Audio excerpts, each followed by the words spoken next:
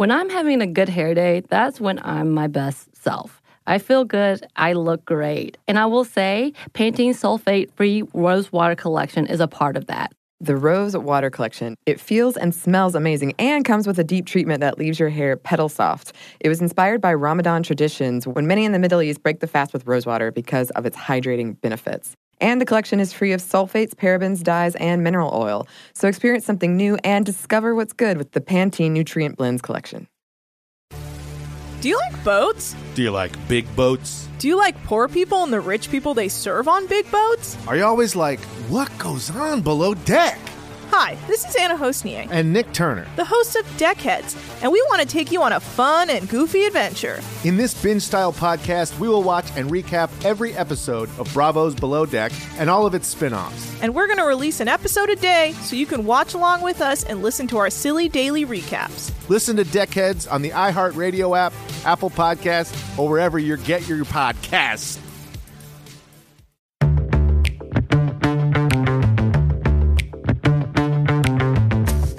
Hey, this is Annie, and you're listening to Stuff Mom Never Told You.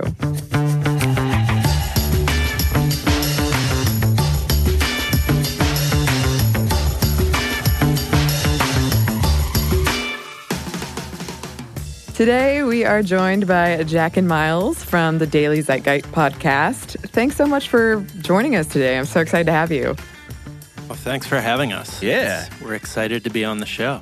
I'm really sorry I don't have a fun intro song for you. I know that's that's something I always enjoy when I listen to your podcast.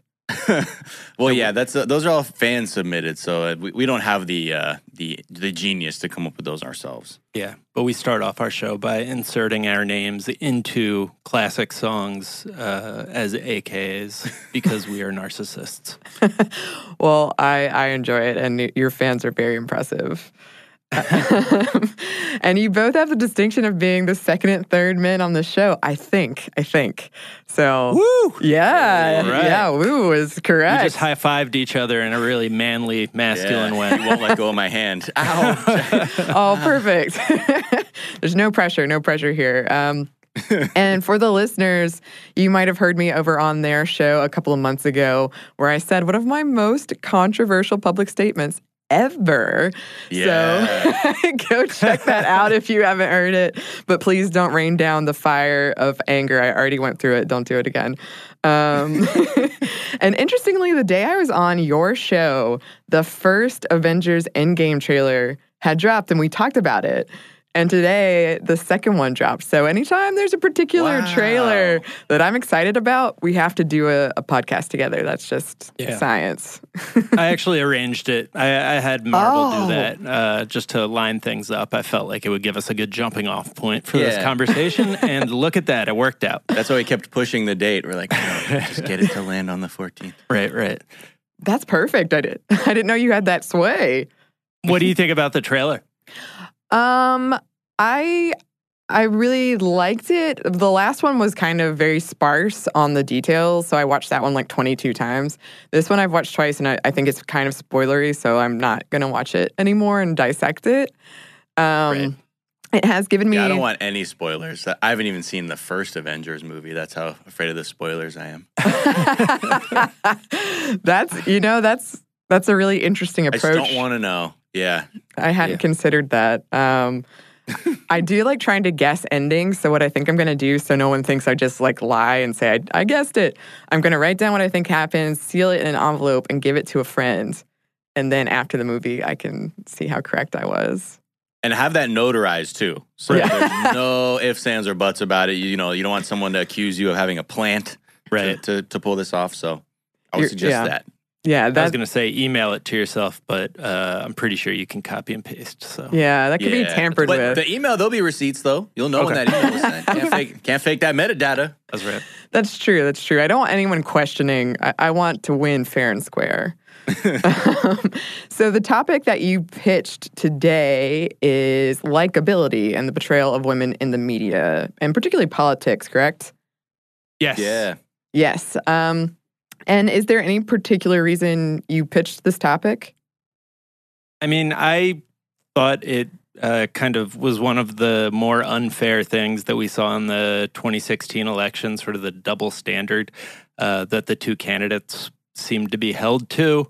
And then we were seeing it kind of crop up again as the Democratic field started filling out for the 2020 election.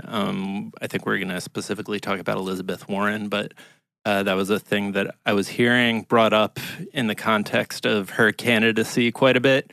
And then just from a personal standpoint, I just always noticed a wild double standard. I started the website cracked.com, and we used to post videos and articles by women, and I just noticed a huge double standard in the comment section when it came to, what women would say versus what men would say, that people would really get upset about the personas of women and, assume that they could read the minds of the women and, add on all sorts of weird context that they thought the person was, just assuming unlikable things about the person. Yeah, and I think also just as, the Democratic Party begins to be a little more representative of what the base looks like or what the country looks like, just seeing how all these new batch of women entering Congress are also like the first thing they're dealing with is that same double standard, like immediately.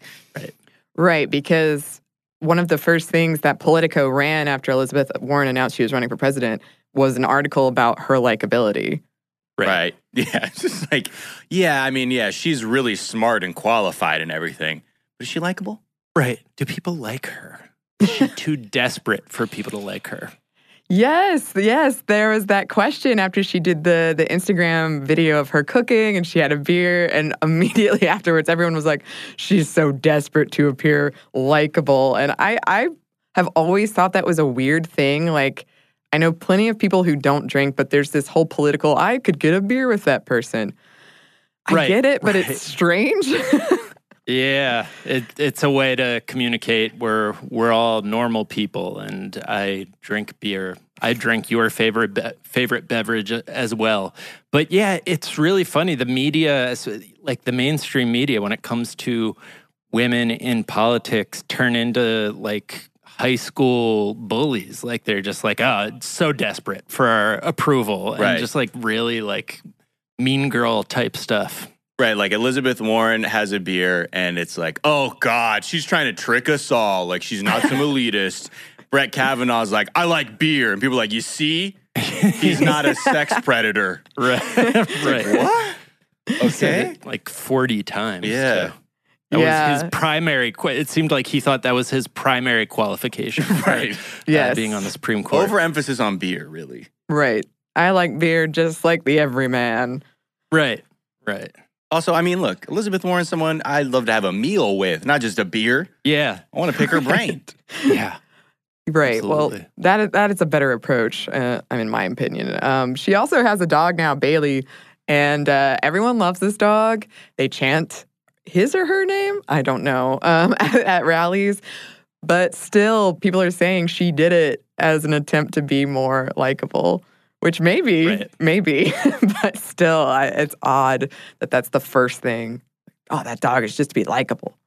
I mean, you kind of saw this with Hillary, where it was this unwinnable scenario where, she was too robotic and too calculating or, shrill. But then anytime she did something that seemed like in response to that observation or criticism, then she was like, it was an impossible scenario to win. And it seems like they've already set up that catch-22 for Elizabeth Warren. And, if she does feel the need to respond to these incredibly unfair standards that, the mainstream media holds women to in politics, like that shouldn't be something that we judge her negatively for. It's the reality of the situation, and it's terrible. And again, she gets a dog, the shouts of conspiracy to try and come off more appealing to people. Yet,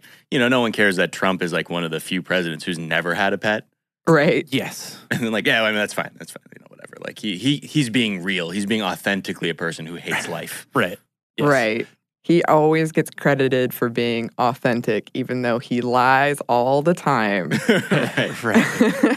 And Hillary Clinton had the opposite, where she was inauthentic because I think she was trying to walk this line of being likable, but also tough, like not too feminine. And yeah, that really bothered me during the 2016 election. How many of my friends would say, I just don't like her. She's not likable. She's inauthentic. Right.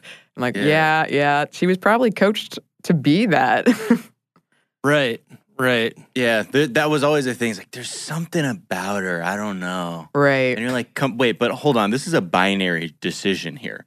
Right. Like, are you still going to sit this one out? I mean, I knew people who actually voted third party because of that same really vague reason. It's like, I don't know. There's just something about it. I'm like, is this because you're just conditioned to just be suspicious of a woman trying to enter the sphere of like male-dominated politics? Or like, what can you even articulate what this thing you can't put your finger on is? Right. Yeah. And we've talked a lot on this show about anxiety around female ambition and female power. And I think a lot of that we saw play out in that election. And we'll definitely come back to that a little later in this episode.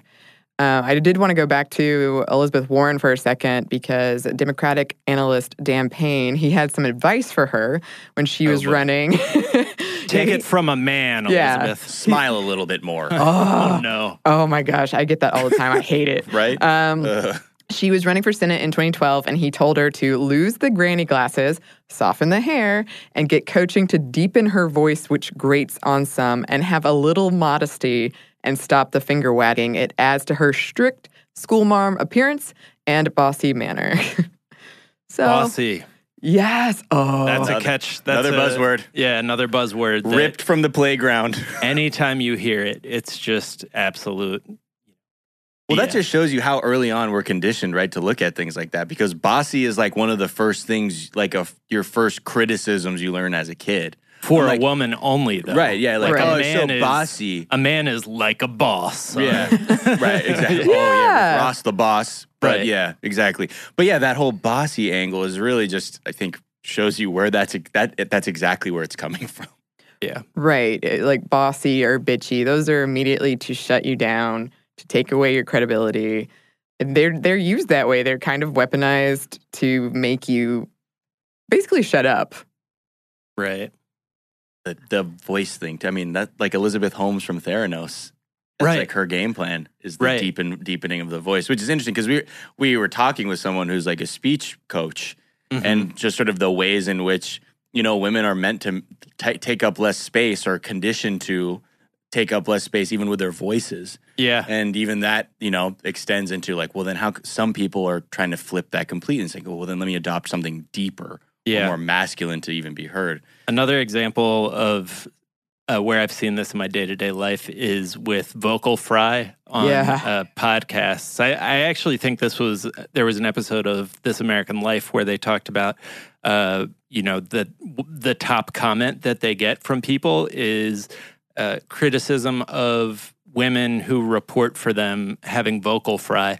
But then Ira Glass was like, listen to my voice. Right. I have vocal fry too. You just don't mind when I do it because, you're sublimating some feelings that you have that are tied up in sexuality and gender. Oh, I could go on and on about vocal fry and the complaints we get about it. There is this notorious fan, in heavy quotes, fan letter that one of our other podcasts got, and they did an episode on vocal fry. And somebody wrote in and said, women are doing this because they perceive it as higher class. Men perceive it in a different way, and we control the world. If they don't care about our opinion, they can continue. If they want to be hired, then they should learn to control the speech impediment. Oh, and was his ED cured after he sent that letter? If it was, I would love to know about that cure. Right. Toxic masculinity to reassert your dominance in some really lame way. Yeah. Oh, well, we run the world. Oh, what a poor man. As clearly evidenced by the fact that you are writing letters to a podcast company, exerting your immense power over the world. Yeah, and I mean, also, I think that story goes on to, or another article that I read about vocal fry went on to point out that women tend to be actually speech innovators. Like they talked about upspeak, sort of ending your sentence on the up thing. So Right. it sounds like less definitive. And that started with Valley Girls, but now, like, that's the only way I know how to end sentences is with upspeak. And they're saying vocal fry, the same thing is happening. You know, it's spreading around the world. So there is a lot of these tendencies that people overtly criticize. They're probably critical of them because they know how they know how powerful women tend to be. Yeah. It is. That would be a different podcast. But working in this industry and like receiving those complaints, and then you get all in your head about, well, how do I speak? Is this terrible? And the curve of learning, just don't think about it. Just don't think about it. Yeah. Going back to Elizabeth Warren and that not so great advice that analyst gave her, there has been a lot of comparison to the coverage of Bernie Sanders, who is sort of given this cool guy pass for his shouting and finger wagging and glasses and hair. And yeah, the coverage of Warren, it's just pretty stark how different it is, even though a lot of the qualities are kind of similar.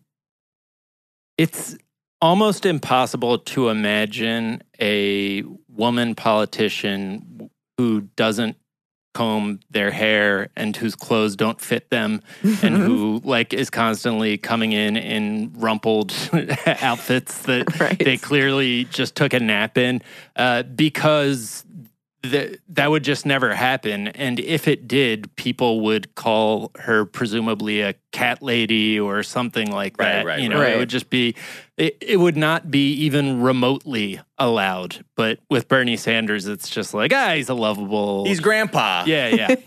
Exactly. Wacky grandpa with some loony ideas on equality. That's right.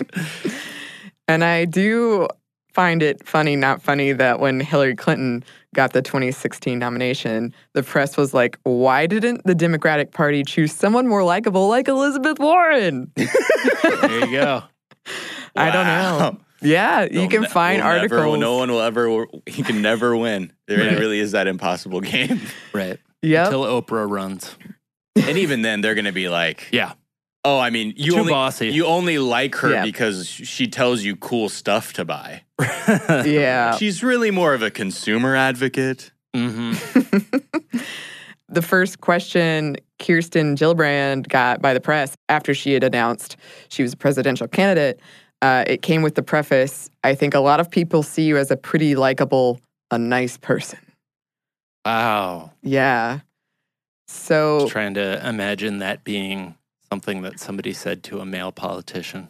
I think if someone said likable. That, it would be like negative. It would be perceived as a weakness. Right.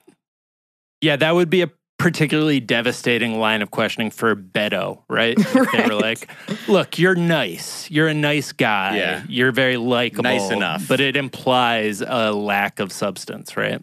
Yeah. In the word... Oh, yeah. I'm sorry, go on. No worries. In the words of Shilpa Padka, the vice president of the Washington think tank Center for American Progress, quote, of course, voters' sexism and outright misogyny still exist. There's a constant focus for women on what they're wearing, what they look like, and the tone of their voice. It's almost as if they're not only running for president, but also running for Miss America. Yes. I think that's a great way of pointing out the bind that women politicians are in. Well, it's even the pageantry aspect is even applying, like, it's this fine line. It's like, well, what are they wearing? Whatever. But then Alexandria Ocasio-Cortez is like, oh, what she's wearing is too nice. Too nice. Yeah. I thought you were a poor. Right. Now what's this? Regular people clothes? A person of the people, yet she wears nice clothes. And then they start listing off the price of all of her clothing. Right. The dancing was like the biggest controversy on the right, particularly. Is that she was a person in college who danced to music at one point. Because we all live in Footloose town, apparently. That's disqualifying. We all know it. I actually read a really long essay about how if you look at I guess this was 2008, and Hillary Clinton and Sarah Palin both, like, Clinton personified the Madonna and Palin personified the whore, and you have to be there's like a space in between that you have to exist where men have to believe they have a chance with you, and that's one of the only ways you can succeed. Yeah. Jack, let's just see ourselves out. Honestly, why are you even talking to us? For good This is reason. Gotcha with the second and third podcast. guest. Yeah, I'm like, I'm here to atone.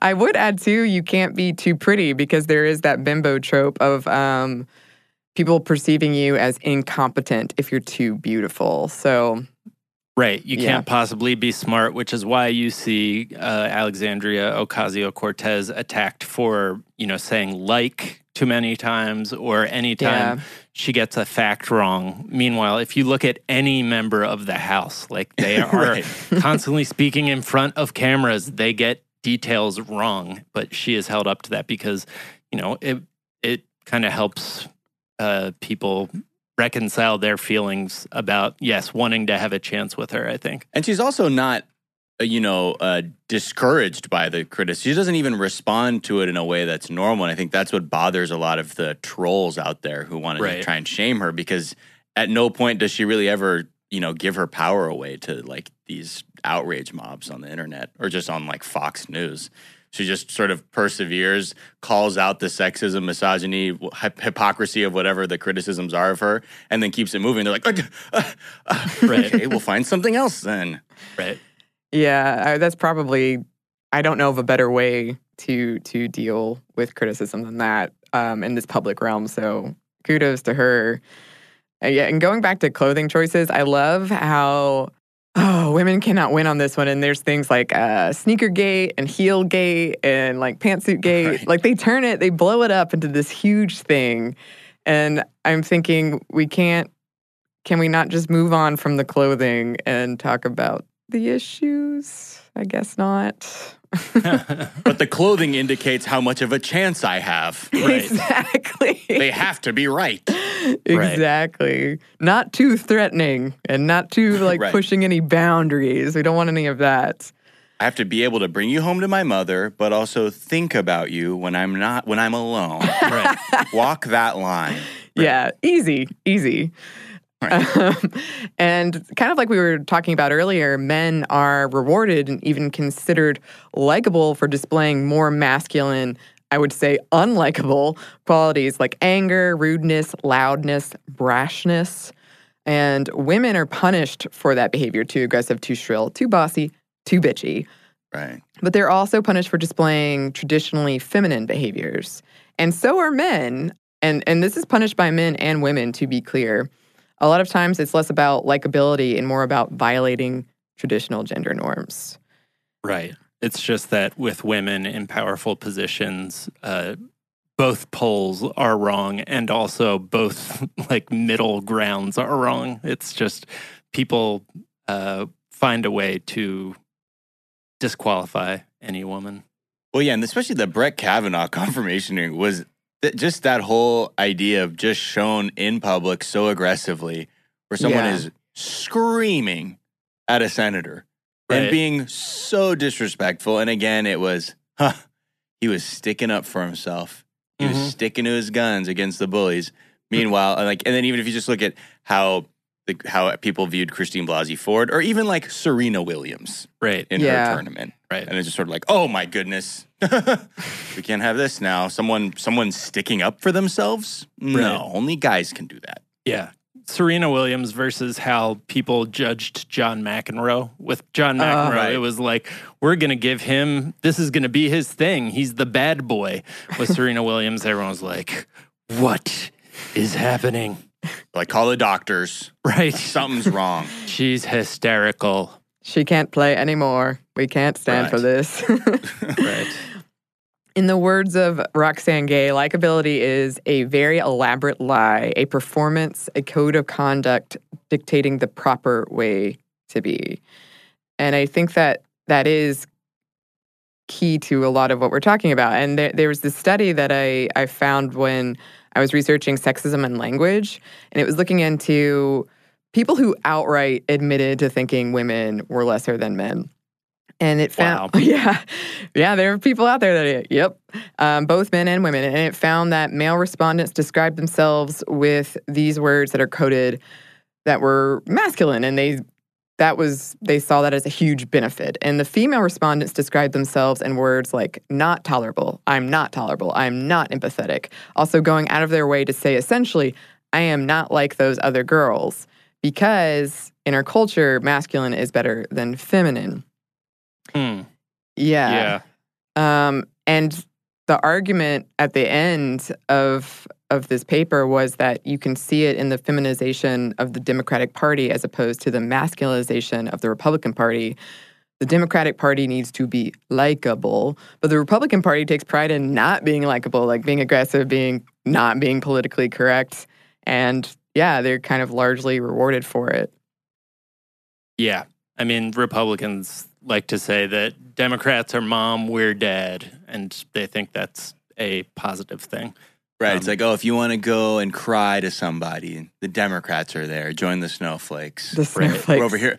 We're over here getting our hands dirty with the blood of protesters. Right. Like, we will take the aggressive military action because we're tough. No one else will do it. We're not thinkers. We're not our book club trying to solve our problems with nuanced debate. Right. We like to send your kids to war. Right. Yeah. It's really interesting to view along, like, so many of the issues come down to gender roles, or like how people feel about traditional sexual and gender roles. Like, so many of the left-right issues, really, a lot of them I find come down to just, am I willing to empathize with women? I think in a lot of cases. Am I willing to admit that a woman is also a person like me and has an internal life like me? Right. And I think that even comes out with that testicular Bill of Rights bill. Right. Or, collection of bills that a state legislator in Georgia put out to merely put men, to give them a second to imagine what would it be like if there were restrictive laws against their reproductive health. Right. And the thing is just like, just received with screams. Yes. And outrage. Right. Yeah, it's one of those. I mean, I remember seeing signs that said "Go back to the kitchen, Hillary" at her campaign rallies, and it does play such a large role, these kind of gender norms and gender politics in our politics, and it's kind of strange to me that it still plays a large role. I don't know. Well, it's like I think like who we vote for president is kind of in a weird way like a 10,000-foot view of how far we've progressed. Right. And I think it shows that like racism is less ingrained than misogyny and patriarchy, because people have been like, all right, a black guy, I can vote for that. Right. And then when it got shaken up a little bit, there was clearly like just this real like misplaced sentiment against Hillary that, I mean, sure, there were things that people might not have agreed on, but even when it came down to, xenophobic, homophobic man versus a woman, then it was just, I think it was easier for people to just be like, it's easier for me to think this other way than to try and feel like like that society was ready to accept this. I don't know. It's sort of, I saw elements of that too. It's just sort of how I thought, oh, well, we've had a black president. Right. So maybe things are moving forward. And then I'm like, okay.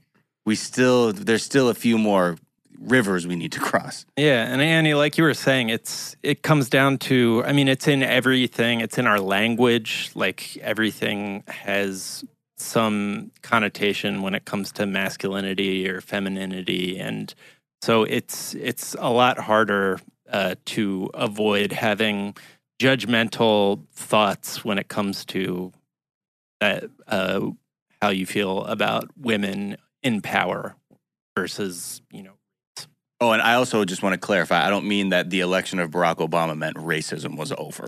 Sure. Yes. Sure. Said views were slightly softened. So we have some more for you listeners, but first we're going to pause for a quick break for a word from our sponsor. Okay, so a recent study found that a great hair day makes you happier and more confident. But that same study also revealed that 95% of women don't feel great about their hair.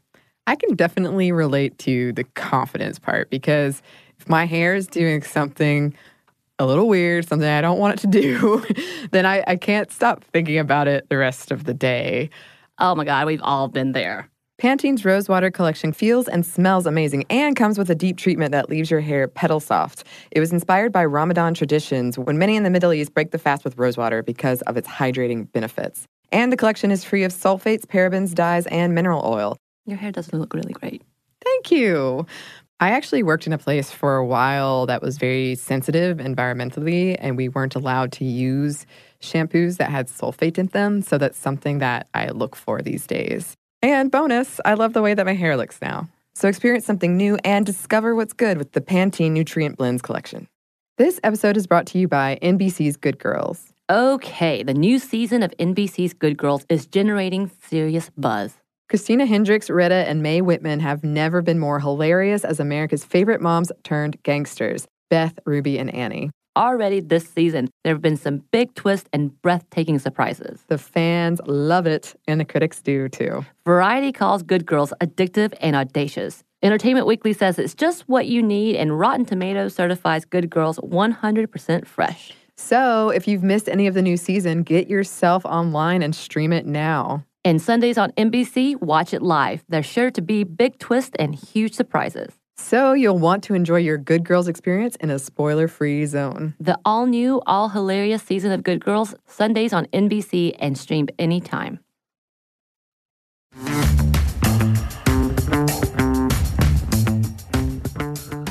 And we're back. Thank you, sponsor. I've spent a lot of time thinking about, and I'm hoping to do an episode on it, women who voted for Trump and or didn't vote for Hillary, like wouldn't vote for Hillary, whatever it was. Right. And I had friends who, like, to me, I was witnessing internalized misogyny. It was kind of like what you were saying. Yeah. They couldn't put their finger on it, but they're like, oh, I just don't want to. They would rather not vote than have voted for her. Yeah. One of the wildest things I read in the aftermath of the election was about a Women for Trump group that arose, that was started the day after the Access Hollywood tape came out.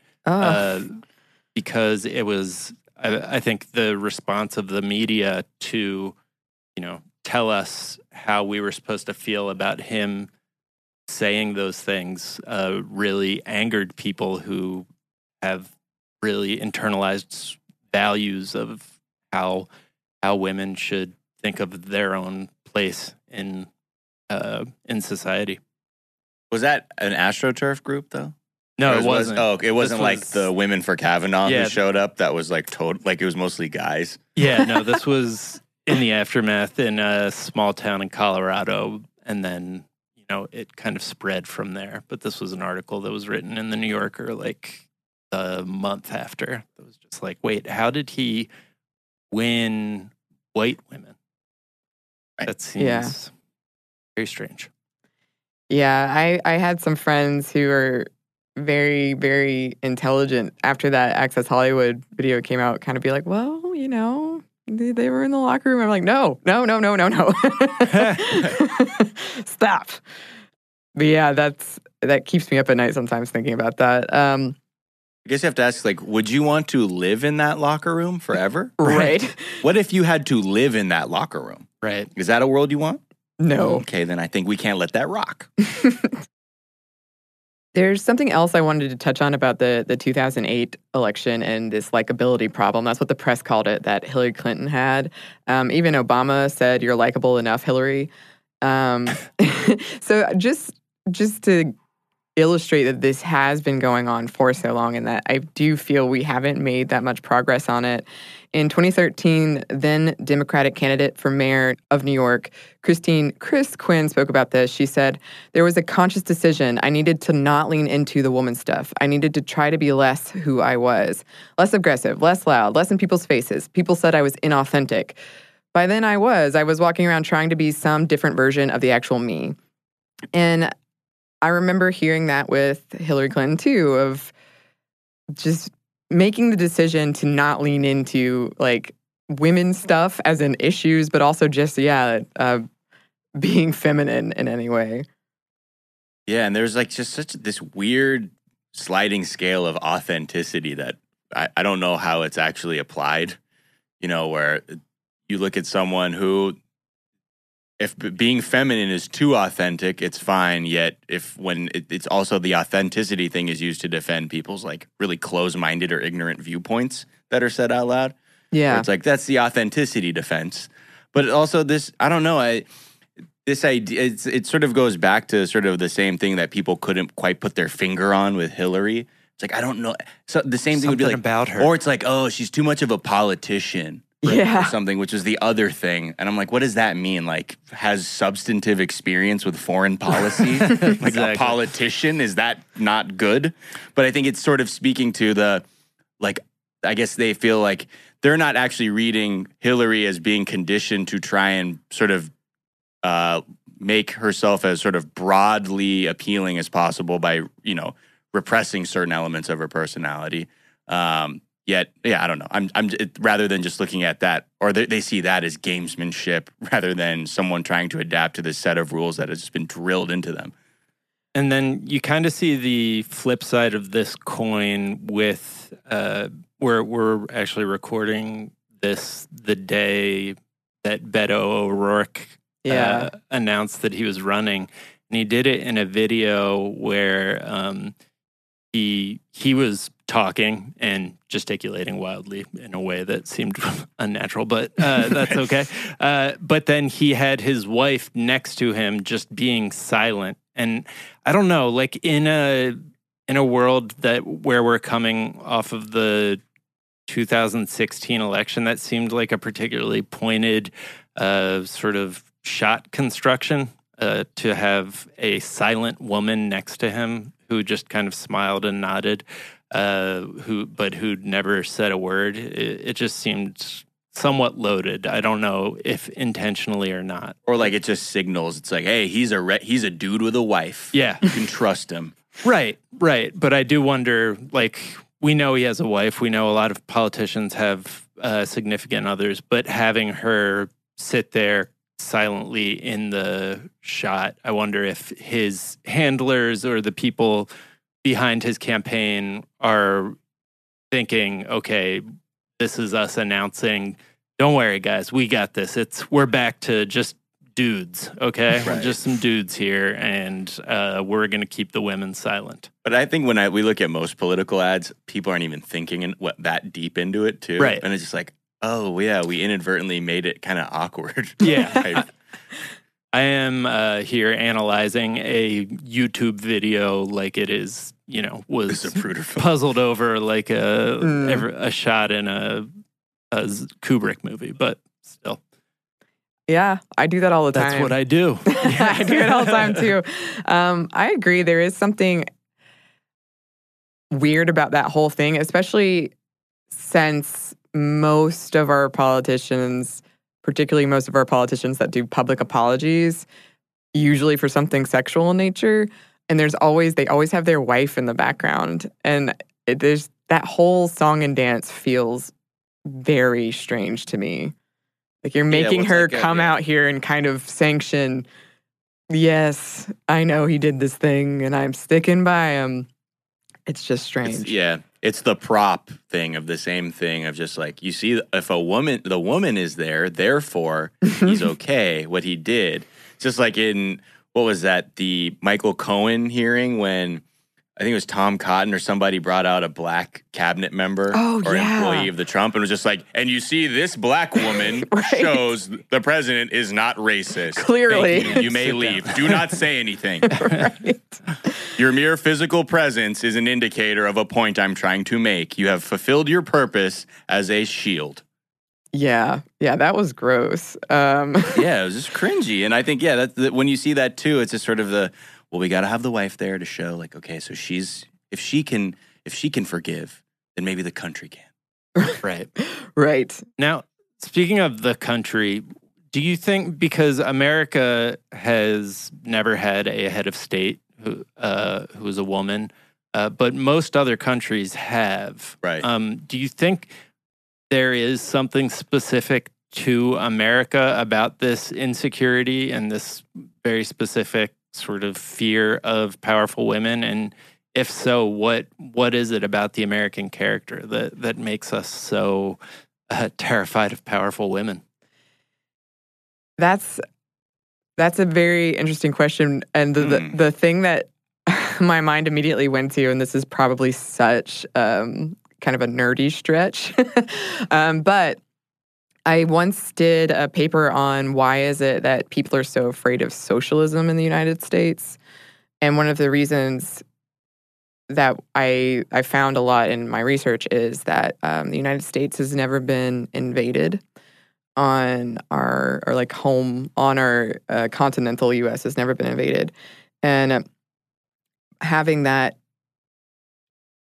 experience brings people together that normally wouldn't come together, and it makes them see each other in kind of similar circumstances. So like during London and Blitzkrieg, you could have rich people and poor people all trying to survive in the tunnels. And so this is such a stretch, but I think that there's something about in the United States, we reward aggression and violence. Violence in other countries that I've been to is like not as normal in their media. Like you're much likelier to see sex and drugs, which in the United States is kind of taboo, but violence. I saw Inglourious Bastards in Europe, and the people I saw it with from Europe were shocked. And like, these are generalizations, but I think there is something about aggression and rewarding aggression. I'd have to think more about it, but I think just the preference of masculine traits. Yeah. Yeah. And we've also we've been pretty good at manufacturing by definition toxic masculinity, like through film and TV and things like that too, where we're just kind of like, we always think in the diet we're fed here, especially through our own films and stuff, I kind of informed that idea too. Yeah, but we, a lot of foreign countries import our culture, right? And they still find a way to elect heads of state who are women. But that answer of never having been invaded, the sequel to Never Been Kissed, is I think a really good. I don't know. You're like, I need to think about it more, but that is a very thoughtful, very interesting answer. I like that a lot. Thank you. Yeah. But the South, in a way, has been invaded. So right. The South just need to let the South lead. Am I right, guys? Oh, man. There was a list, though, the Washington Post that said, like, what the most sexist and, like, most sexist places are in America. It's mostly concentrated south of the Mason-Dixon. Our theory. It's out the window. Definitely, I believe media I'm always like, the media has a huge role. I'm sure that because we have for a while led the world in like Hollywood and exporting our media. I think that is certainly at play. Yeah. And we were built on a Puritan society, and right. So there are those values still echoing around. Yeah, and I think also just like, manifest destiny is all about domination and dominance. And right. the whole country's built off this idea is like, we're going to fucking take what... Oh, I'm sorry. No, go for it. This whole country's built on this sort of sentiment of like, we will take whatever we want right. and kick whoever it is off Right. because we deserve it. Yes. And it's just it's like this idea of dominance is just constantly sown. I mean, in a lot of histories, but especially when you think of the displacement of like indigenous people and slavery and things like that, dominance is just such a huge part of it. Right. And it's sort of a lie. The people who were here died off from a plague. And, Right. But that lie is important to our self-identity, like telling ourselves that we dominated and that's why we're here, as opposed to, I think you're right, countries in Europe, a lot of them, the culture lasts because of things like tradition. And so like tradition is valuable to them, and things they've done for years that their parents did, like that's more important to them than violence.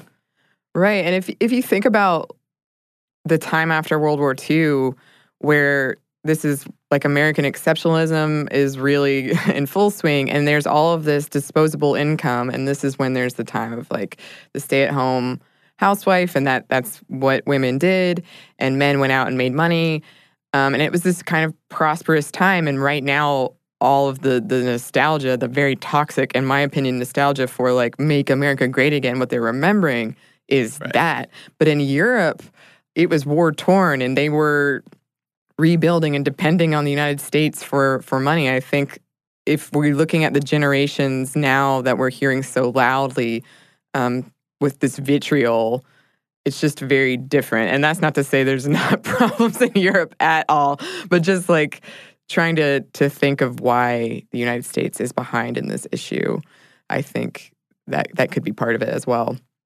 Yeah, and I guess also to your point of like not being invaded, right? That's a level of vulnerability that as a country we're not experiencing.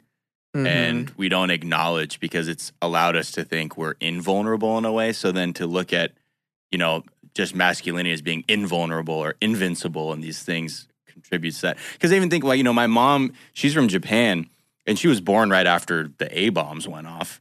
Mm-hmm. And everyone from all my family members who grew up there, the way they talk about it is they were tremendously vulnerable. Wow. And there was this like idea looking at everyone of like, we're picking up the pieces in an ash pile and trying to create some normalcy again. But there's this idea that everyone, like everyone acknowledges, yes, we don't have the luxury of thinking everything's fine or going to be okay because we just went through something that shows that we are very much vulnerable and have something to, rebuild around. And I wonder if that also helps connect people too, because there's more of a, like, we're truly in this together. We can see that each other is equals because we're all kind of starting from the same place. Yeah, and I wonder too if it has to do with how we elect people versus how other countries elect people. Because I know a lot of times the way that a woman got the like top position in the country is her party elected her, like parliament elected her, whatever party she's in parliament. And then if there's a change of power, then she gets the top job. So it's kind of interesting. Yeah, so I bet that also is something that's going on. So it's like 20 different things. Yeah. Yeah. It turns out this is complex. What? Oh, no. I didn't. I'm looking for something that'll fit on one note card with 3 bullet points. We'll work on it. The one bullet point is complicated. Right. There was a 2010 study out of the Harvard Kennedy School of Women in Public Policy program that found that when participants saw men power seeking, they were essentially like, good for him. And they attributed all these positive traits to him, like confidence, being assertive. But when they saw women being assertive, the participants had a different reaction. They, quote, experienced feelings of moral outrage, like contempt, anger, or disgust toward these women, and saw them as less supportive or caring. Wow. Moral outrage. Moral outrage. Disgust. Yeah, look at her. I have absolutely seen that, though. I have seen that in the way people respond to Elizabeth Warren and Hillary Clinton, just being like, I think it's disgusting. Or even just on Twitter. Yeah. Oh. Yeah. Someone who's not even a celebrity. Right. Oh, my gosh. Just at every level, right? Yeah. Why aren't they like my mom? Really? Although when I think about my mom, she was very aggressive. So I'm like, no, I I enjoy those traits. Yeah. Come on. Yeah. But yeah, the idea, the moral outrage is like I can't understand the morality of being assertive or honoring your desires and trying to go after them. Yeah. I think that what you said earlier about the puritanical roots, I think has something to do with that. And this isn't to disparage, but, in the Bible, it's pretty like, women, you do this thing while men go do all the other important stuff. You stay at home. If Eve would have just listened, Right. and Yeah. not talked to that freaky snake, Yeah. we wouldn't all be sinners. Exactly. That is somewhat particular to the Judeo-Christian Bible, and the Quran still has some messed up stuff in there about women, but you also notice that majority Muslim countries have a better record when it comes to women being heads of state. So, also something to consider. Yet another thing. Yes. I was looking into this whole likability factor when it comes to presidential candidates, and a lot of researchers say Ronald Reagan was one of the first instances that demonstrated the power of likability in our politics. Right. Because he won by a landslide, even though he wasn't really qualified in 1980. Right. Yeah. I was a cowboy. Yeah, he was. Which I is like this guy. yeah. very masculine thing to be, right? Yeah. Yeah. Mm-hmm. Just John Wayne without just with a little bit less out there racism. And then when George H.W. Bush came along, even though his background was CIA, probably lots of dark things in his history, dark violent actions. The media just had it in their head that he was a wimp and kept teasing him, calling him a wimp. And he, some would argue, went to various wars and invaded Panama because of the media teasing him for being a wimp. Oh my goodness. Because he wasn't being masculine enough. Yeah. It's like, you're not a cowboy. Why are y'all quiet over there, glasses? Right, exactly. You wimp. Wimp is such a playground insult. Every time I Isn't hear that it, it funny? kind of cracks me up. Wimp. But the question of women in public being likable goes way back, way back. But first, we have one more quick break for a word from our sponsor. Okay, so a recent study found that a great hair day makes you happier and more confident. But that same study also revealed that 95% of women don't feel great about their hair. I can definitely relate to the confidence part because if my hair is doing something a little weird, something I don't want it to do, then I can't stop thinking about it the rest of the day. Oh my God, we've all been there. Pantene's Rosewater collection feels and smells amazing and comes with a deep treatment that leaves your hair petal soft. It was inspired by Ramadan traditions when many in the Middle East break the fast with rosewater because of its hydrating benefits. And the collection is free of sulfates, parabens, dyes, and mineral oil. Your hair does look really great. Thank you. I actually worked in a place for a while that was very sensitive environmentally, and we weren't allowed to use shampoos that had sulfate in them. So that's something that I look for these days. And bonus, I love the way that my hair looks now. So experience something new and discover what's good with the Pantene Nutrient Blends collection. Here's the thing. Saving money with Geico is almost better than playing pickup basketball. Because there's always that guy who joins your game. He never passes the rock, he constantly bricks threes, and he'll completely hack you and then put his hands up and say, "No foul, no foul." With Geico, it's easy to switch and save on car insurance. No need to fake an ankle sprain because you're absolutely exhausted. So switch and save with Geico. It's almost better than sports.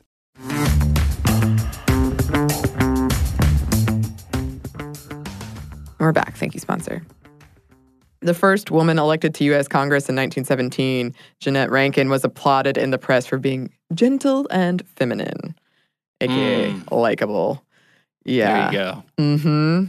Likability issues are as old as the suffrage movement. That's according to Don Teal, who is a political scientist, a political science professor at the University of Pennsylvania. And words like shrill and ugly did start to be used more when first wave feminism was rising up. Yeah, I think shrill is a good one to just kind of stow away in your brain, as anytime you hear that, you can... that person has ceded their place. Yes. Right. A reasonable argument. Right. I think likable is another one, but shrill is sort of should set off alarm bells as, okay, this person is talking about something that they don't realize they're talking about, but they're talking about their own inbuilt biases on gender and sex. Yeah, when Donald Trump used shrill and nasty woman, I was kind of shocked. It was like so outright that I almost couldn't believe it, but that's just his MO. He does that with homophobia. He does it with racism.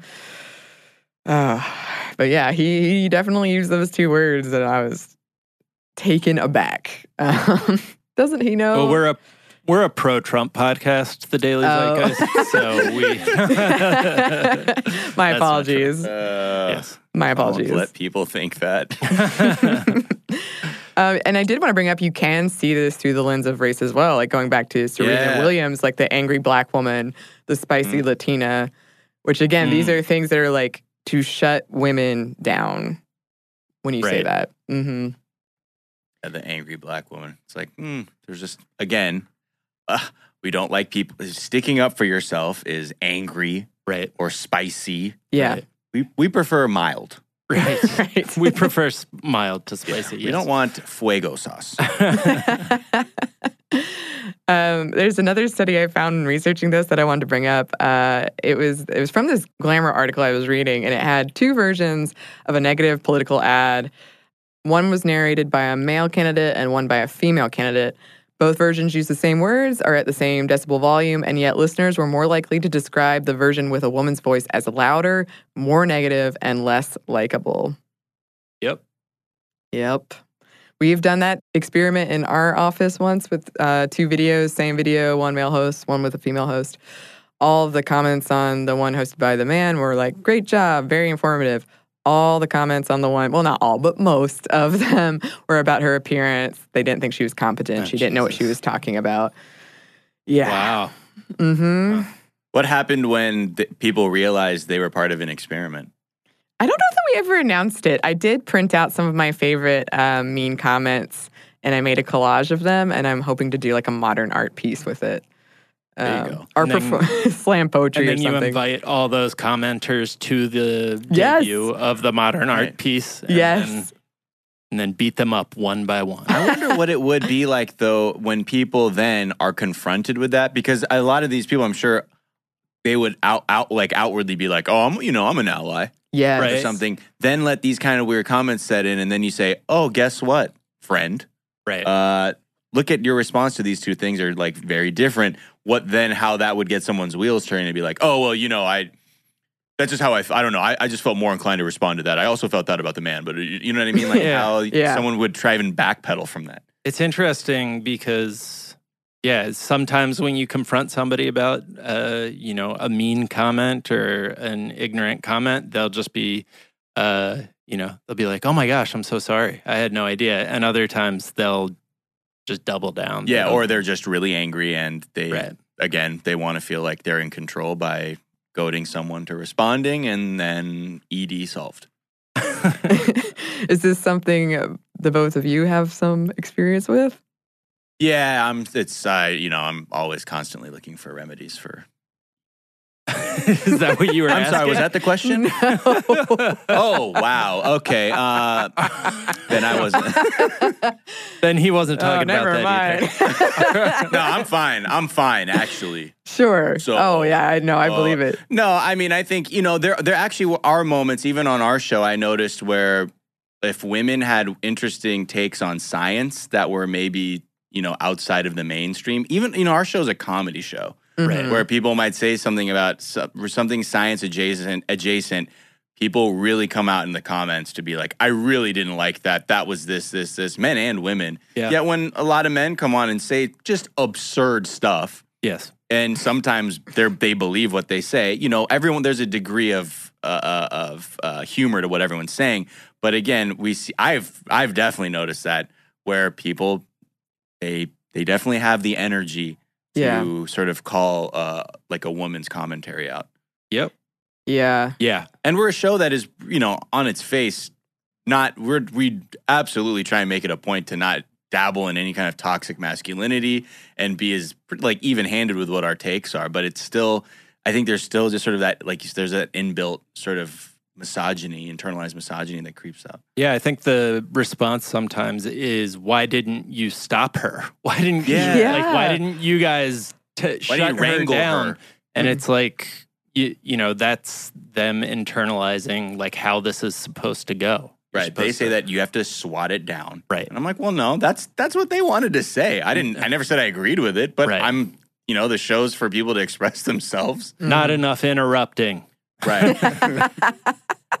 You should have told her to smile more. Yeah, we can hear that through audio. I do think I have personally witnessed the same thing where it seems to be worse in fields like science. Yeah. Yeah, which is interesting. But going back to like politics and likability, according to the Barbara Lee Family Foundation, and this is a foundation that studies the representation of women in politics, they found in 2010 the most significant predictor when it came to the possibility for a successful candidacy for a woman was likability. And that is a big deal because it directly impacts representation and who gets a seat at the table. And on top of that, other than being quiet and not threatening long accepted social norms, what is likability? Some people said it was being honest, looking the part, which, okay, that's a big can of worms. Problem solver, like... What? I don't... Just vague terms that mean good. I like. You mean integrity? No, likability. Yes. Oh, okay. You mean someone who is willing to sort of think out an issue and find a solution? Nah, likability. Yeah. Problem solver. Yeah. Whatever that is. I feel like looking the part would be being a man. Right. Yeah. No, for real. Yeah.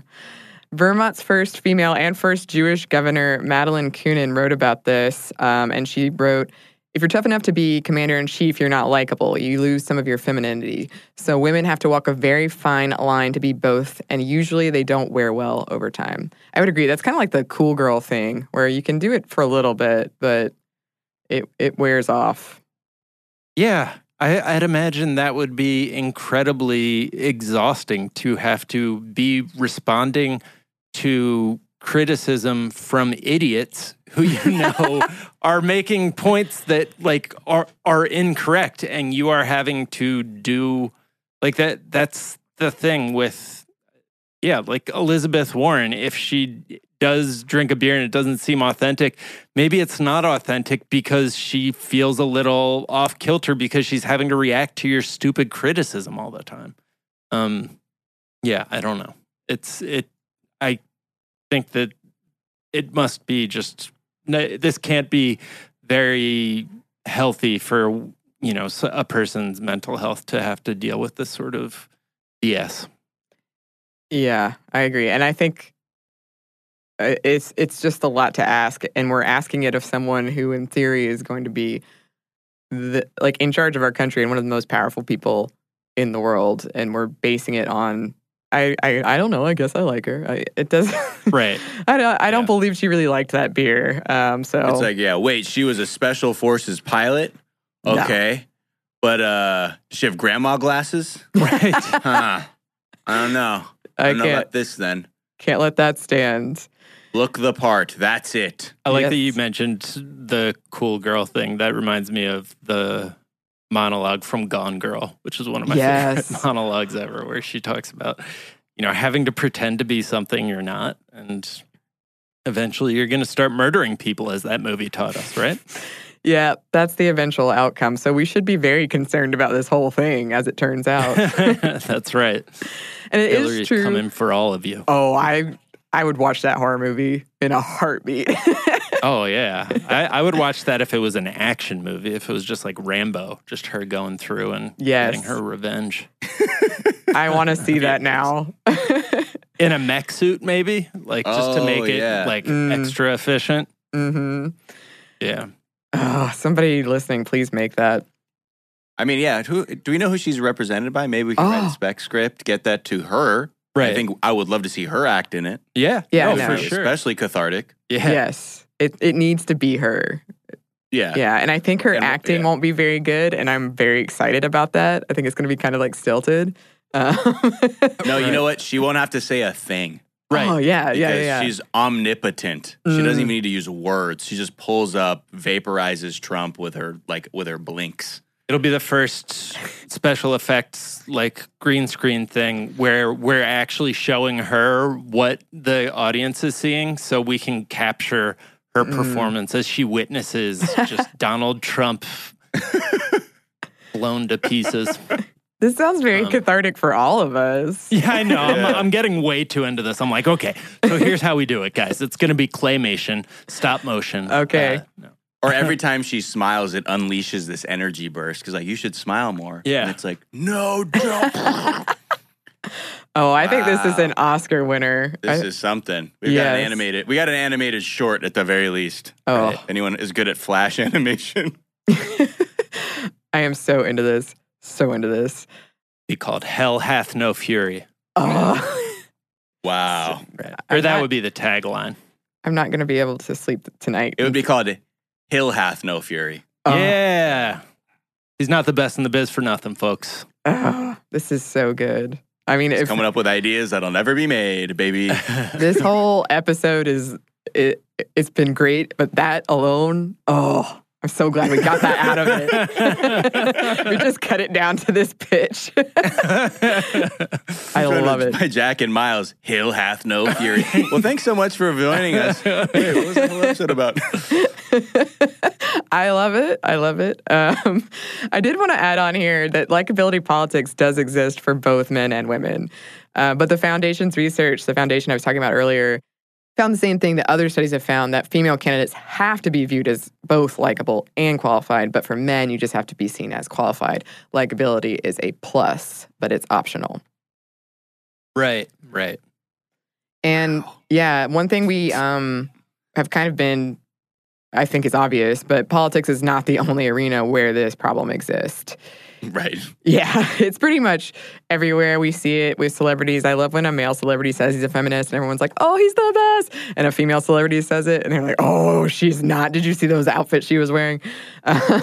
Yeah, right. Oh, feminists can't dress how they want to. No, Right. no. That's ridiculous. That's my favorite argument. I Like this know. lame argument. You know, oh, well, I don't know feminists dress like that. I'm sorry, what is your idea of feminism, sir? Right, exactly. Everybody becomes a fashion critic all of a sudden. These Right. guys who like shop at Bass Pro. Great. Right. Great store, by the way. Yeah, Oh, I'm sure. getting all my fashion takes from the guy in the camo Under Armour hoodie. As you should. Yeah. There was a 2014 Forbes article I found that called for employees to submit employer reviews. And through analyzing these reviews, the article's author, who's a CEO, Kieran Schneider, found that of the almost 250 reviews submitted, 58.9% of the male employee reviews came with critical feedback. For women, that number was 87.9%. 2 out of the 83 critical reviews for male employees criticized tone, but 71 of the 94 critical reviews for female employees did. That's Tone. massive Oh. number. That is incredible. Tone is code for I don't want to feel emasculated Right. ever. Right.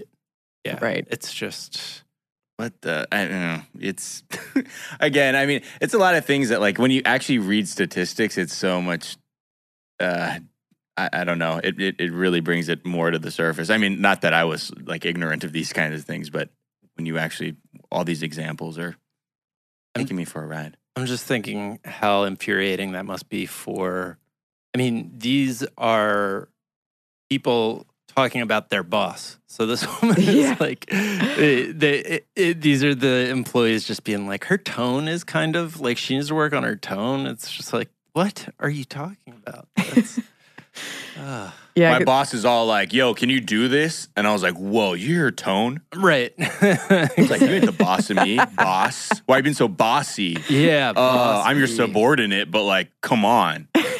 Do it with some grace. Bossy Pants, by the way, one of the great books. That's 20 years, in my opinion. I love that Good book. segue. Yeah, love that was that a book. pros. I think we can all segue. agree. Laugh every other sentence. And I did want to, I don't want to go super dark, but I do think that we should say here at the darkest conclusion, this pressure for women to be likable is dangerous. Maybe you didn't listen to your instincts that something is off in a situation because you didn't want to be unlikable.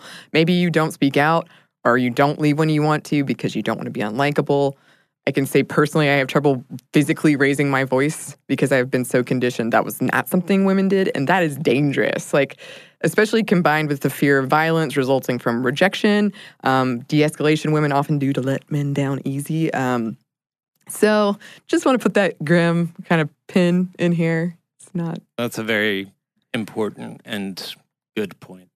Yeah, and again, look, ladies, please just take the wheel from us. It's not going well at all. Yeah. I was born into this, but please just take the wheel.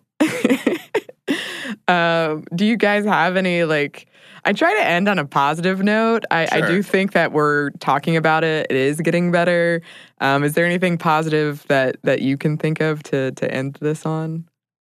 Well, I think we just fixed it. That's one positive yeah. thing, right? Yeah. With Yep. this We conversation. We can pat ourselves on the back for sure. You mean just good in sort of what I see in the world today, or just something I really like? You know, I'll take either. No, I mean, the one thing that's a little bit just that makes me feel somewhat optimistic is just like with, I mean, it's a dark thing that has a light side too. Just sort of all of the criticism of Ilhan Omar coming out and the wild double standard that's being applied in her case, that at least there is pushback to a degree that I've not seen before from other politicians and the media. Because I feel like years ago, stories like that would just be like, yep, that's it. She said something anti-Semitic, and that's that. And now there are like at least some, there'll be some sort of, there's a little more analysis now around, well, are we the bad people here that we're only analyzing it in one way? And there's just, I don't know, there's a slow march. But Right. yeah, but that's one thing that I was like, oh, wow. Like years ago, I felt like the story just would have ended there. Yeah. Yeah, I'll take it. I'll take it. But even then, that's like, it's still dark. And I'm like, Yeah. Even though it's a huge, it's not equal, there's still, I think, more women protagonists in movies today than 10 years ago, which I guess is moving slightly in the right direction. And Captain Marvel had like one of the biggest Tuesdays ever for a Disney film. Like a Tuesday. Right. Wow. Yes.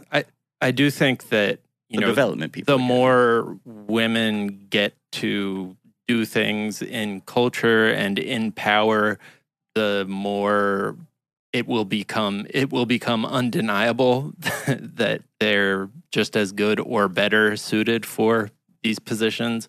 And I think if we were living through the Hillary Clinton presidency right now, We'd be talking about her pantsuit. or we'd be like, wow, why did it take us this long to elect a woman president? Sure. Probably. Yeah, and both. also even like with film though too, you look at it like clearly like we've hit peak ideas with like male dominated film industry. Right. And now like with like female directors and writers are like making the best stuff now. And it's like, yeah, right. Right. Yeah. Just let's include everyone and we'll actually see some good things happen.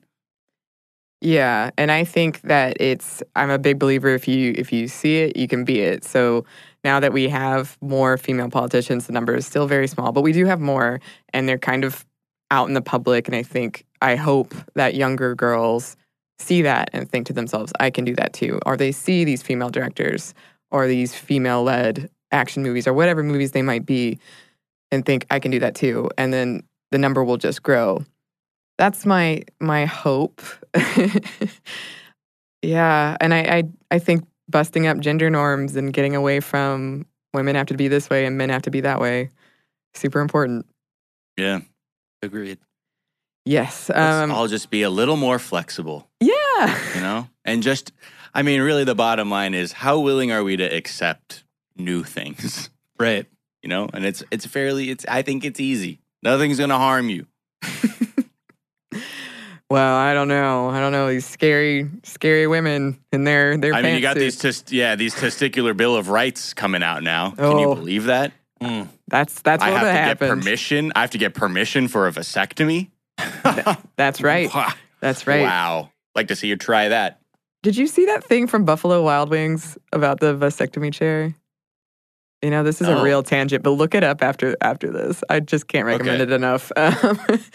I do, before we, like the final note before we close out, I do want to say there is like no excuse for being a jerk. That's not necessarily what we're talking about when we say likability, but different thing. Yes. Right.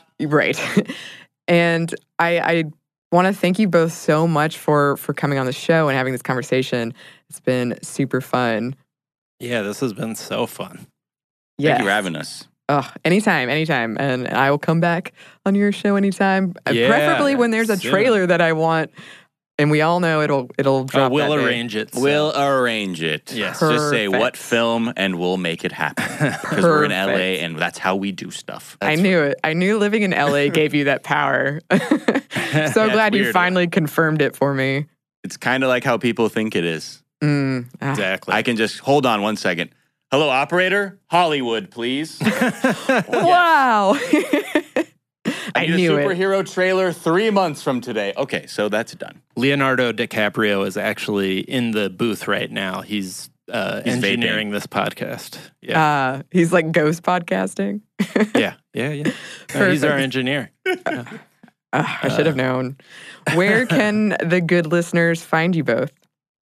You can find us every weekday on the podcast The Daily Zeitgeist, also through How Stuff Works / the iHeartRadio Podcast Network, where we catch you up on things that are happening in the news cycle and kind of dig deep into America's shared consciousness. You can find me on Twitter at Jack_O'Brien. I'm on Twitter and Instagram at Miles of Gray, Gray. Yeah, so go check them out, listeners. And thanks again to both of you for being on. Oh, it was our pleasure. Oh, yeah. Oh, so fun. And if you would like to find us, listeners, you can. Our email is momstuff@howstuffworks.com. And you can find us on Twitter at momstuffpodcast and on Instagram at stuffmomnevertoldyou. Thanks, as always, to our producer, Andrew Howard. And thanks to you for listening.